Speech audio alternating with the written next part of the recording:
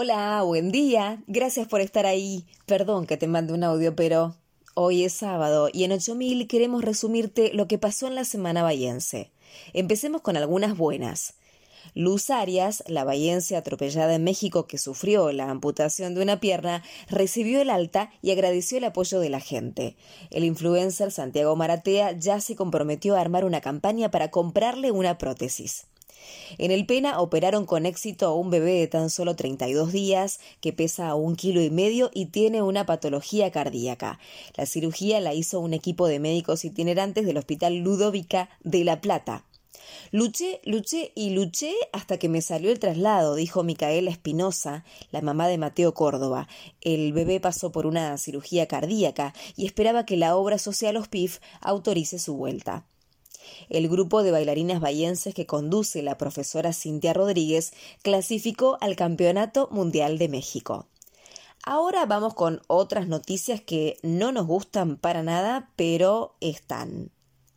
El domingo pasado, Olimpo venció 3-2 a Liniers por el Federal A de fútbol. Sin embargo, el clásico no fue una fiesta. Hinchas del Chivo agredieron a varios del aurinegro que se habían infiltrado entre los neutrales y afuera le rompieron el auto al periodista Sergio Peicé. Estamos como hace 60 años. Vivir así es imposible. Junto el agua con un tachito, dijo Carlos Muñoz, un vecino de Donado al 1300, donde pasaron más de 10 días sin agua. Estela Maris, del Boulevard de Ingeniero White, contó que tuvo que evacuar su casa por el temporal que tuvimos semanas atrás.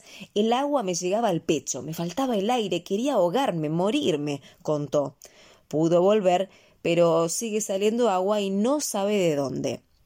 La luz también es un problemón. Olga, una vecina de Villa Maducci, estuvo 3 días sin servicio. Se le quemaron cables y tiene que hacer arreglos que cuestan 70.000 pesos. La situación es preocupante, dijo Mercedes Insausti, ex concejala y miembro de la mesa que analiza el estado del arbolado en Bahía. Hay 700 ejemplares con riesgo de caída. Algunas cositas más que nos dejaron estos días. Gustavo de la Fuente, presidente del Centro de Veteranos de Bahía, dijo que Malvinas es todos los días al cumplirse 40 años de la gesta. Y Estela Morales, enfermera de Malvinas, señaló: sigo esperando las disculpas de los señores que nos silenciaron.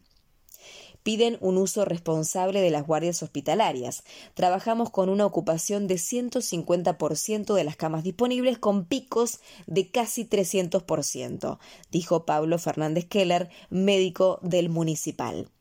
Ayer el Comité Técnico Ejecutivo informó que se registró una fuga de un gas tóxico de la empresa Unipar del polo petroquímico, aunque aclaró que no hubo heridos y que la planta es segura. Hay que pasar de planes sociales a trabajo genuino, dijo ayer el jefe de gobierno porteño Horacio Rodríguez Larreta, que visitó Bahía junto al diputado Diego Santilli. Como siempre tenemos toques de orgullo bahiense. Nuestra ingeniera química Ana Paula Loperena, que realiza un doctorado en la UNS, quedó entre los 600 seleccionados de todo el mundo para participar de la próxima reunión de premios Nobel en Lindau. Y en lo artístico, el bahiense Juan Ignacio Murci Buscairol le puso música a la película En la Mira, que se estrenará el 28 de abril por HBO Max, con actuaciones de El Puma Goiti, Nicolás Franchella y Emilia Tías. Ya empezó el finde y Meteo Bahía de CONICET dice que después de este sábado tormentoso con 27 de máxima, se esperan más tormentas para mañana con una máxima de 20 grados y para el lunes sol con 17 grados de máxima. 2 cositas más. Mañana estrenamos un segmento de historias lindas de nuestra gente. En esta primera entrega vas a conocer a Mónica y Diego del barrio 9 de noviembre. Y el lunes cumpleaños nuestra querida Bahía y te vamos a contar un poco de su historia. Eso es todo por hoy. Ya sabes, nos ubicás en la página 8000.ar, en las redes como @8000bahía y en el email orgullobahiense@gmail.com. Soy Agustina Arias y me despido. Gracias por estar ahí hasta el sábado que viene. Y perdón que te mande un audio, pero